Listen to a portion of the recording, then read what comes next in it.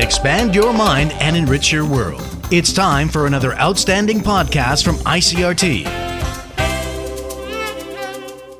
I'm Nancy Sun with today's episode of Easy News.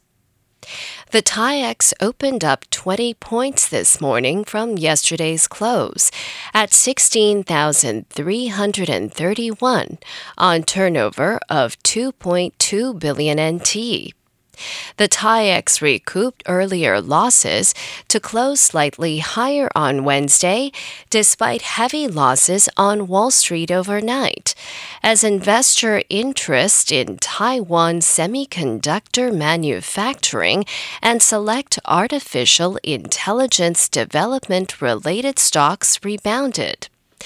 The main board moved in a narrow range for most of the trading session, but bargain hunters turned active late in the trading day to push the Tai-Ex past the 16,300-point mark by the closing bell.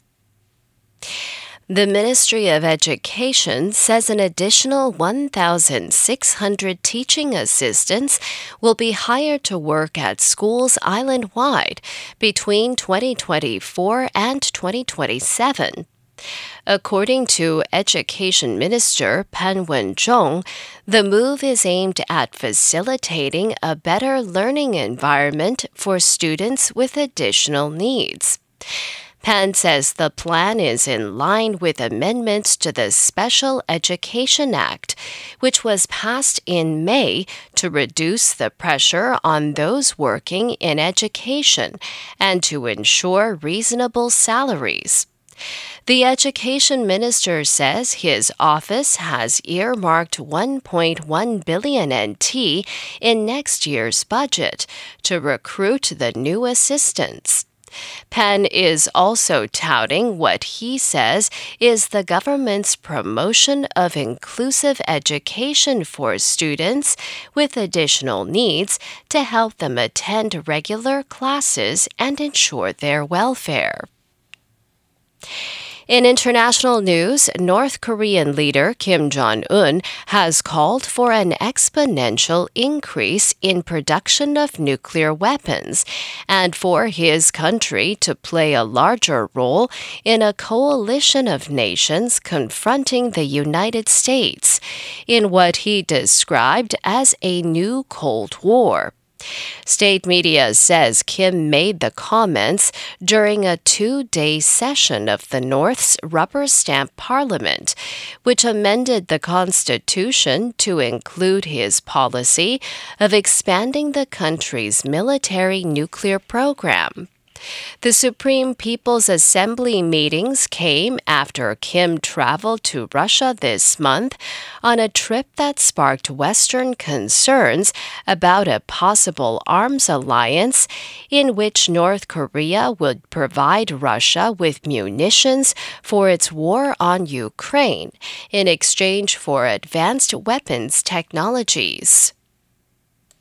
ChatGPT users will now be able to access up-to-date information from the Internet.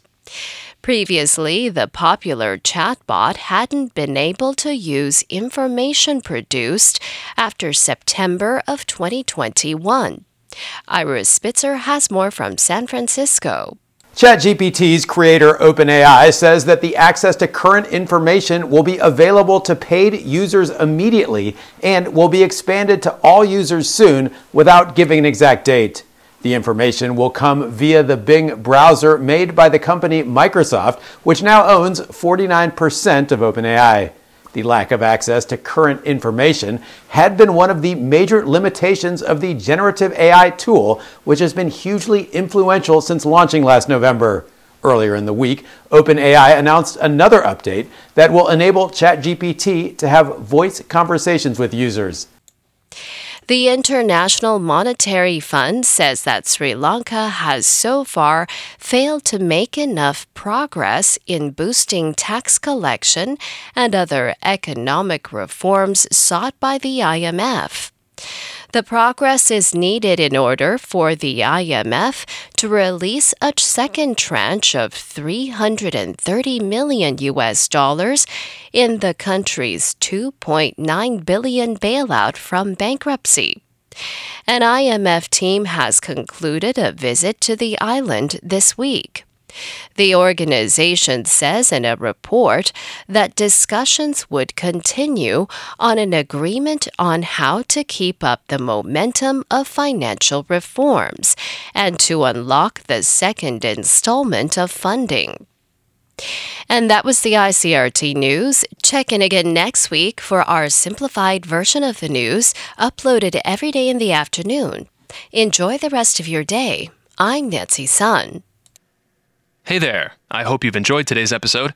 If you'd like to hear more from I.C.R.T., you can check out our other podcasts. We've got Taiwan Talk, where we chat with a new guest every Monday, Taiwan This Week, a roundup of the news in Taiwan every Friday, and English in the News, for useful English expressions explained in Chinese. For some lighter news in both English and Chinese, check out News Bites and News for Kids. And if you enjoy them, tell a friend.